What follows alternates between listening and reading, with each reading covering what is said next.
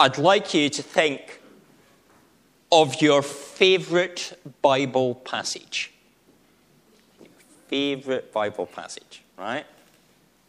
How many of you picked the fall of man? How many of you picked that passage that we had this morning?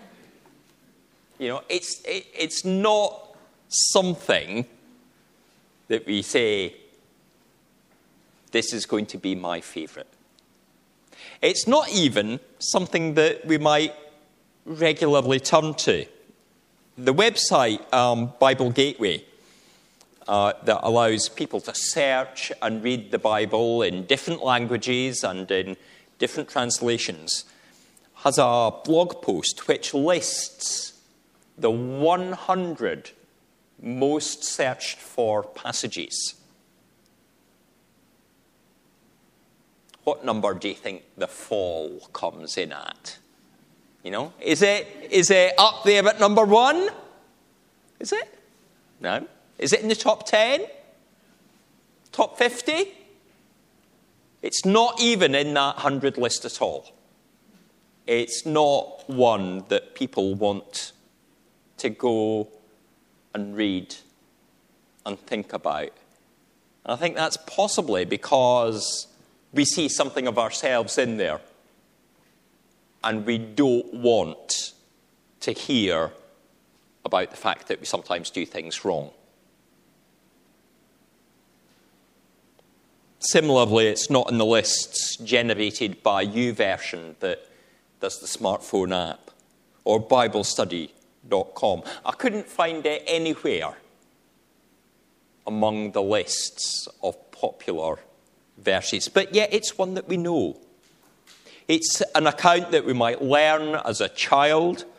Thankfully, my two were able to recall it earlier. And it's got maybe the most important aspect of human-God relationship in the Old Testament. It's got the fact that we are a fallen people, that we don't live rightly, that humanity has sinned and sins. Now, of course, the use of the word sin is a bit unpopular today. It's not commonly bandied about, but that's what we do. We do things that are wrong. We go against God. We sin. In thought, in word, and in our actions, in our deed, as it might be referred to. But this passage tells us something too of that God. In our sinful state, He will search for us. He will find us. And He will continue to love us.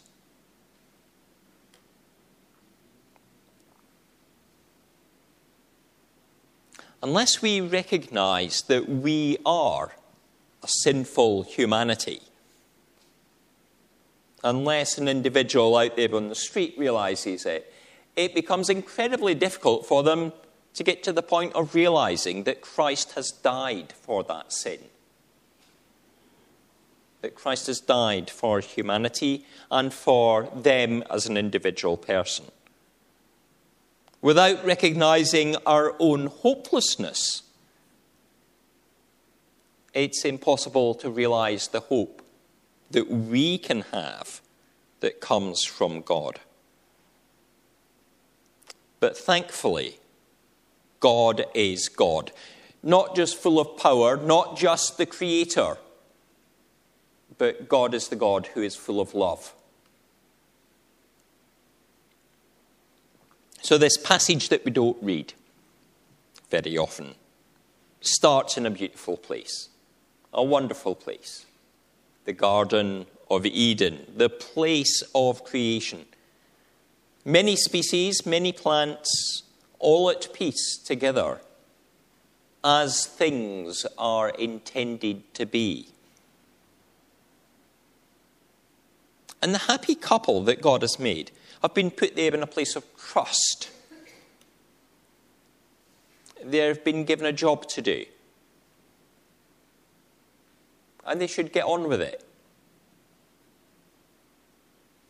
But among their role there is to make sure that they do not eat of one tree. All the others is theirs, just the one. It's the one law that is given to them. Now, around the tree of knowledge of good and evil, there's no black and yellow hazard warning tape. There's no great big fence erected with razor wire at the top. There's no sign saying, keep away, as a reminder. But God has done his risk assessment and has told them, don't eat. And he feels that telling Adam is what is required. And he's done this task. And that's what Adam should pay attention to. He shouldn't eat.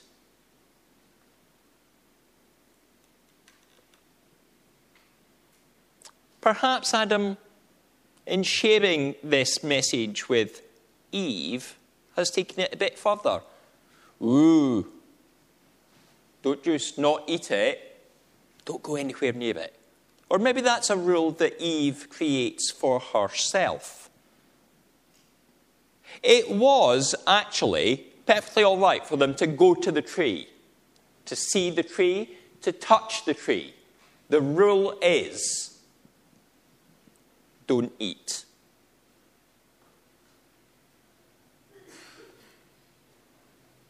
But in their mind, they've added things. And that's how the serpent makes his way in.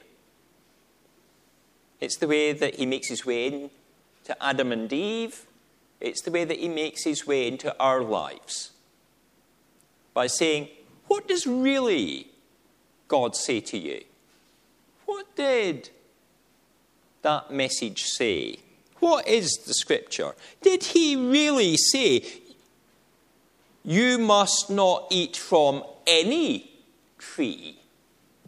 And Eve says, oh, that's not it. I can eat from any tree. And the minute that thought enters, there's starting to be something sown. You say, I can't eat from any tree. We mustn't touch this tree, which is not what God had said. The serpent starts to sow doubts into the mind.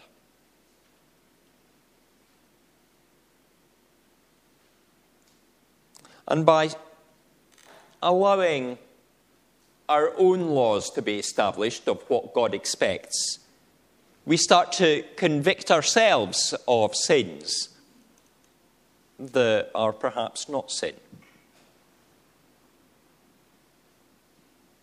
For example, the idea of rest on the Lord's Day.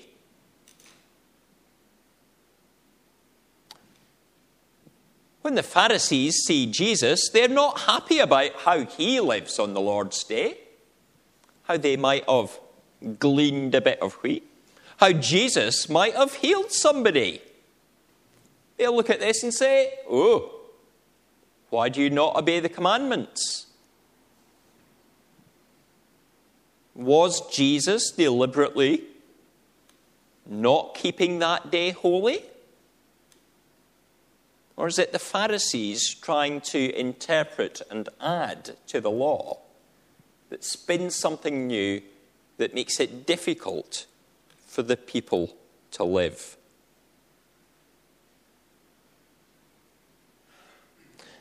In more modern times,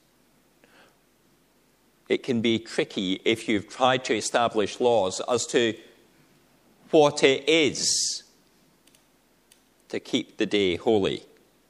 for Orthodox Jews who mustn't make a fire, can they switch on an electric light? Is that fire? Is the process of flicking the switch fire? And it has become a difficulty for some.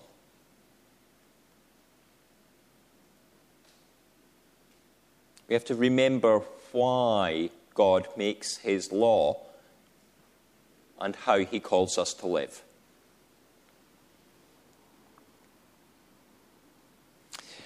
Through the conversation that the woman has, she's not got her name at this point. We don't know her as Eve until the end of the passage.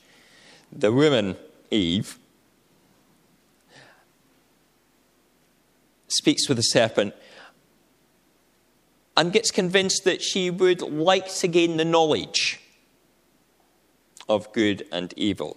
She would like to be like God. But she fails to realize that Adam and her already have the ability to love, the ability to make decisions, the means to communicate, to be creative, to give things names. They are already like God in many ways because they are made in God's image. And so the promised benefit that the serpent gives is maybe not that much more of a gain in itself. Be like God.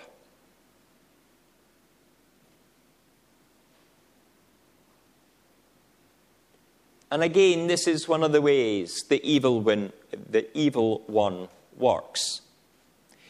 He tries to undermine you and say, you can have something which maybe you already have. He says, I can give you something which is not his to give. And he does not spell out the consequences of the actions that he's trying to encourage you to take part in. If you are to go into hospital for an operation, before you agree for the procedure to be carried out, the doctor will discuss with you the pros and cons of what will proceed, of what the operation will involve. They'll explain what the full risk is, what the benefits can be, but also what might go wrong. The serpent offers a list of what he thinks might be right, but never tells you the danger. It's got to be a great thing if they just eat this fruit. But he doesn't say about how it will damage the relationship between God and humanity. How we will become a sinful people.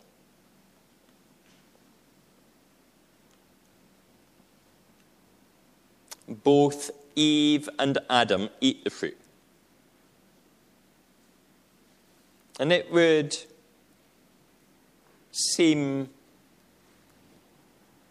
that there was nothing to stop it. They just do it. Adam knew he could have stopped the conversation at any time. But Adam goes along with it.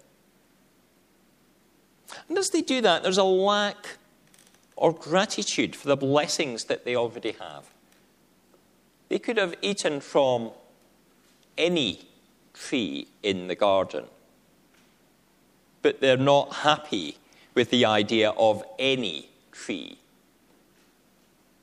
They desire that one. And this is the nature of greed. Be it for food, or for wealth, or for sexual satisfaction, the desire for something tasty makes us blinkered to the blessings that we already have. The blessings we have in our life, the blessings that we have in our relationship with God, the blessings that we have in our relationship with one another. So often it is that we look for something else and forget what we have. The greener grass is perhaps on the other side of the road.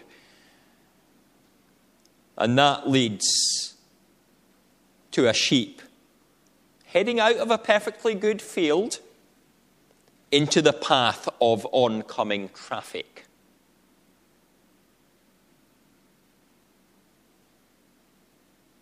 And that's what they discover as they eat. The moment the two of them take a bite, Adam and Eve know that there's something wrong. They suddenly realize their lack of clothes,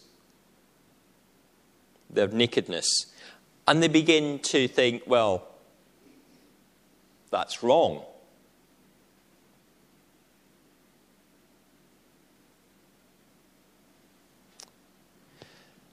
And so they hide. And like earlier, when the children hid, they can be easily found. Especially by God, who knows where they are without looking.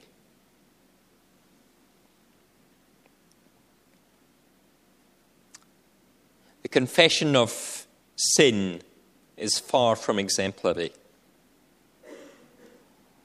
Adam is the first one to speak. And he blames not just the woman, but he blames God.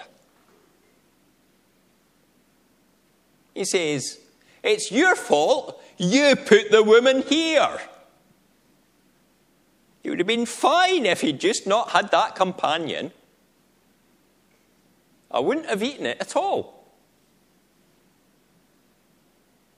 And sometimes in our life, we blame God. And the thing is, it's not God's fault. The decisions we make, the things that we do that are wrong are not God's fault. When people suffer, it's not God's fault. But we long for somebody to blame. Perhaps even we long for somebody to blame when there is no one to blame. But you know what? God's big. And he's heard that accusation before. And he puts that aside. And he hears the next bit of the story. And Eve, though she could have said, yes, I admit, I ate the fruit, she blames the serpent. And yes, the serpent is there. The evil one is present. The evil one does convince her and work away at her. And we have to be aware that the evil one, when we first turn away from him, will continue to try and work away at us. Saying no once to something doesn't mean to say that we won't have to say no again and again and again. We have to be strong and trust that we can turn away from the evil one. She took the decision to pick and eat and share. She has no one to blame.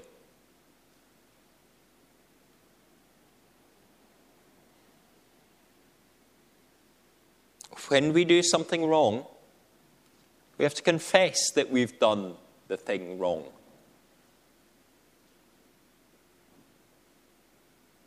For then we're able to be forgiven.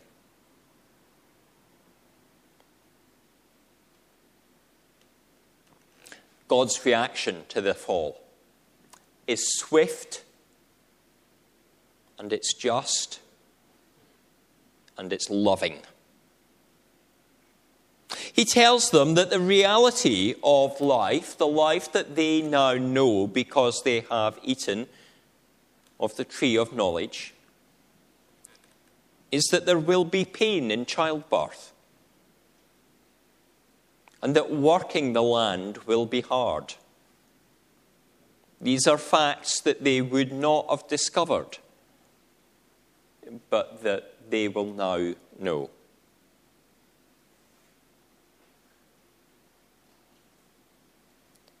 But at the same time, there's promises along with those things that we might consider judgment. Promises that there will be future generations. There will be children to humanity, to this first couple. And there's a promise that there will be crops that will grow and that will feed them and give them nourishment. Although they may no longer live in the Garden of Eden, they will still have food to eat. And the two are led out of Eden. And that's for their protection. When we pray the Lord's Prayer, we ask the Father to lead us not into temptation. How good it is still to go further and to be away from temptation itself. And so they are led away from the place that they were tempted, which has the benefit of removing the possibility of eating from the tree of life.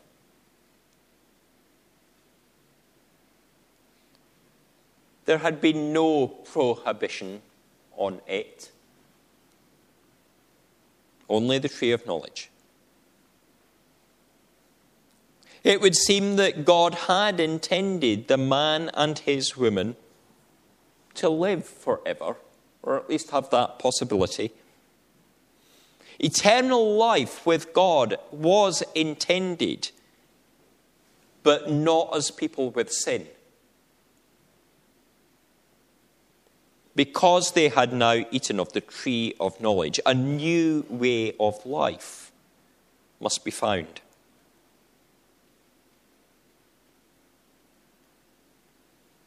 And we hear of it, just a glimpse of it, the slightest glimpse of it,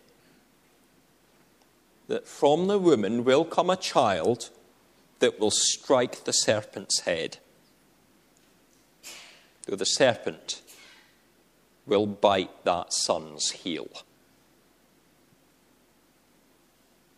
And this is the first sign in the Scriptures of the gospel hope that we have in Christ our Lord. This is the hope promised right at the beginning, right at the Garden of Eden, of Christ coming and crushing the serpent's head, ending the hold that sin will have on us. But with the crushing of the serpent's head, Christ dies on the cross.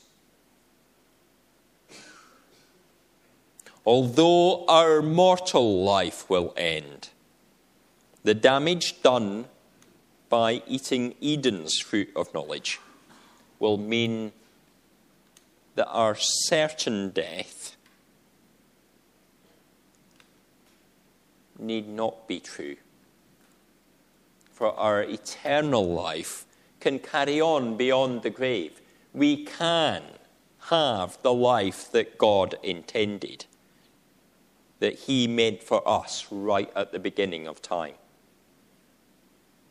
God, in this passage, does not simply promise action in the future, though. He also does something for Adam and Eve at that time. As they leave the garden He gives them skins to wear, coats to keep them warm, to protect them as they go out into the world. God provides not just for our spiritual needs, but here at this time seems for Adam and Eve to do an act of social need too. Just as he would later feed his people in the wilderness on their way to the promised land. He provides Adam and Eve with something that they are able to wear until they are able to source for themselves. This perhaps challenges us, how we perceive mission, how we perceive what God intends us to do, how we must meet the needs of others. For in his provision, in his judgments, in his hope, there is always mercy and grace. There is always love and hope for our present need and for the future. Because that is who God is, a God of love as well as power. So let us be people who are ready to love, ready to know that sin in the beginning does not hold us, but to share his grace and mercy and see the kingdom grow. Amen.